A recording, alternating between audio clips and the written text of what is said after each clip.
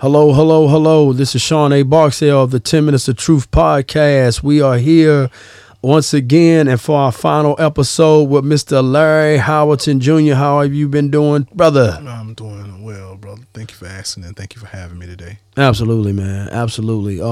This has been a wonderful journey, all these years with you and rehearing a lot of things that I knew, a lot of things that I didn't know. And I hope that, our audience understands you a little better and the phenomenal individual that you have been able to hear and grow with along with me these last few weeks. So now you've made parole. This is where we're at. Yes. You did something that a lot of people don't do. You didn't tell people you were coming home. Yeah. You only told me. I think, and maybe your uncle Earl, and my sister, and your sister. Why? The reason I told my sister because bear in mind my mother had sent me out to get spaghetti, and I wanted my sister to fix spaghetti so I could give my mother her spaghetti back. Oh wow! And surprise her. Right. I only told Uncle Earl because he was my home plan, and he was the one who advocated for me to come home. I told you because, you're my friend. I knew you would be there to pick me up and you would help me out with my plan. But the reason I didn't tell the world is because of my fears of exiting out, like having people who would appear that they would be there for you, having people that was really against you, hating on you, right? Not knowing, who. I didn't want nobody to get the drop on me. Right.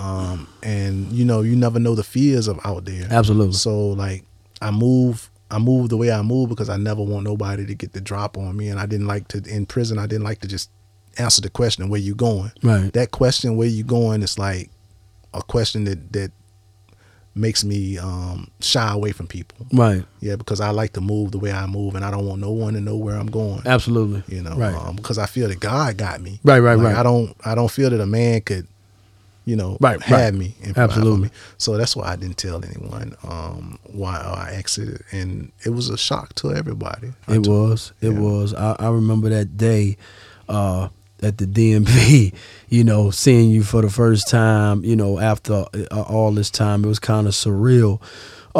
That first day home, what was that like for you? What was that feeling like? It was the time stand still or move too fast? The time was perfect because, like, bear in mind, you went with me to the DMV on the first day. Like, as soon as I leave the probation office, I go straight to DMV. Right. I got a goal. I got a mission, you know what I mean? Right. And it starts with being able to drive. It starts with being able to, you took me shopping, family, they showed their love. And it was good to be home, you know what I mean? Because I had been gone since I was a child, so nobody knew me. Like, right. You were the only one that knew me. Right. You know what I mean? Right. Kool-Aid was the only one that knew me. Right. No one knew me. So it was like I was new to the world. Correct. And I'm still new to the world. Correct. Because I tell a lot of people y'all have not been able, because he only been here a year and a half. And I know what he's able to do once he gets his footing. Right. And with that being said, knowing you saw me at, I not at my worst points, but you've seen me when I wasn't who I became, and you helped along that journey. How was it seeing me out here, and how important was it to connect yourself with good people? It was very important to connect myself with good people because I realized that is key into reacclimating yourself into society. That is key to success, is to connect yourself with good people. It's a thing called pro-social and antisocial. Pro-social is, being around good people, doing good things. Antisocial is you're still around people, but you're doing everything antisocial.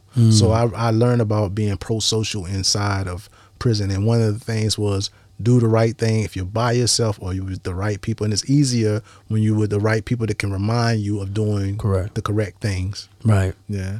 So it was good to see you out here thriving and being that person that I believed in. Because no doubt. Every step, like, it's not me just saying that I believed in you. You've seen it like time after time when you called on me. I was like, bro, I believe in you. And it wasn't no second questioning. Right. You know what I'm saying? Right. It's like, I believe in you. Right. And seeing you doing the things you are doing, it's like, I'm proud of you. You know what I mean? I appreciate that, man. That's real too. Yeah. It ain't no fluff to it because You know, I'm big on relationships, right? Because as I said, I didn't understand relationships because they were different to me. Mm-hmm. I didn't go in the home and have a lot of relationships. My only relationship was with my mom. Yeah. If I go in the house, or my grandparents before they passed away. So the children that I had relationships with, I either had to go outside to get it or in school. Mm-hmm. So the religion, Islam, gave me a real friendship because it stripped away. We didn't have nothing. You know what I'm saying? You know, maybe a couple of oodles and noodles more than a person, but you didn't really have anything. It wasn't like you had a house or I had a car or you didn't have real tangible things. Yeah. And we formed that bond and that friendship, and it was real. You know what I'm saying? So it was easy coming out here saying, man, we really gonna have each other back. You know, and like I said, the brother really saw the mission. You know what I'm saying? My mission, and then on top of that, your Uncle Earl. You know, believed in, because that relationship, I formulated that relationship with him as well. Yeah. You know, because the way you had talked about him, and I wanted him to see me so that he could see you, because I wanted to be a mirror for you. You know what I'm saying? Because I knew that things that I had learned from you, the way I had learned from you, few things that you may have learned from me, that we would do some extraordinary things out here, that we would do some things, as you said, to try to, you know, save lives. You know, so how important did that become in the mission for you? It became very important. It became very important because one thing that I do all the time, and people get on me for it, is that I don't only look at the good things, the good side of everything. I look at the good side of people. Like, a lot of people see bad in everybody, right? But I'm the one that's the opposite. I see good in everybody. It's like, I just got to reach in there and find that potential. I got to know that people can be reached, you know what I mean? And I got to find a way to reach them.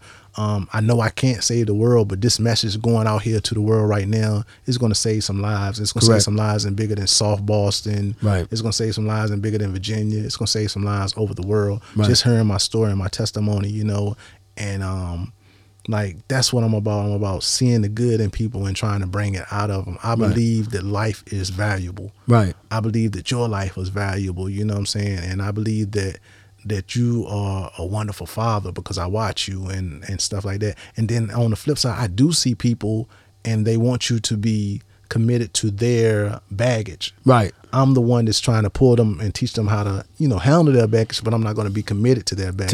Right. You know, and that's a good way of looking at that. Yeah, because like, people don't consciously put that in their mind that I want somebody to be committed to my baggage, but that's really how they feel when they want you to hang around them every day or be around them every day, or, you know, to be in their company all the time. It's like, you have this baggage and I'm out here with a pure slate. Right. You know what I'm saying? Don't try to hold me up with your baggage. You know what I'm saying? Because everybody has issues. Right. And my big thing is that I can't let someone else's issues become my issues, because I would have two issues. That's right. The issue of me stepping out into society and trying to establish my footing and trying to accomplish my goals. And then I have to take my resources to focus on everybody else's other issues. Right. While just I can reach them in this mass way by Facebook or social media or podcasts and so forth and so on. So I am going in the open doors that are being opened for me, but not every door I can go in. Right. I'm going in the most productive doors. Wow. Yeah, absolutely. You know, I'm brother, tell you, I'm very we're protective. You know, we're protective of each other, and it's not that we don't know how to handle ourselves, you know, when we're not around each other and things of that nature. But I know I didn't have certain things when I came home, so I wanted certain platforms. I wanted certain things to be in place for an individual like yourself coming home, and with that, and that is pivotal. Not making someone else's issues your issues. Yeah. With that being said, your life today, what message do you want to give or tell your younger self? And what message would you want to tell your future self? I want to tell my younger self that my worst day out here is better than my best day in prison. I want to tell my older self that everything I did back then makes me think the way I think now, walk the way I walk now, and be who I am. So don't forget who I was, because that's my future, who I am. Wow. That's wonderful. You're a wonderful brother, man, a wonderful individual. I have loved and adored walking beside you, man, the last 20-something years, brother. You know, and I hope that, you know, I continue to walk beside you and that I walk with you in the next life. Yeah. With that said, this is the last episode with Mr. Lawrence Larry Howerton Jr. Thank you for sharing your story on the 10 Minutes of Truth podcast. I hope that it reaches and touches someone and that they can be more informed, man. Thank you. I appreciate it, Shawn, and I hope that they will be more informed and take a chance to just listen to what I have to say today, because what I have to say can impact the world. Absolutely. Everyone, thank you so much for tuning in. This is Shawn A. Barksdale, and this has been the 10 Minutes of Truth podcast. Representation is extremely important, and sometimes it has to be civil and sometimes it has to be criminal. If you need help in these areas, please call Mike Trent of the Trent Law Practice. He can be found at 7S Main Street, Halifax, Virginia, 24558. And that phone number is 434-471-4339. If you want to get it right, call Mike.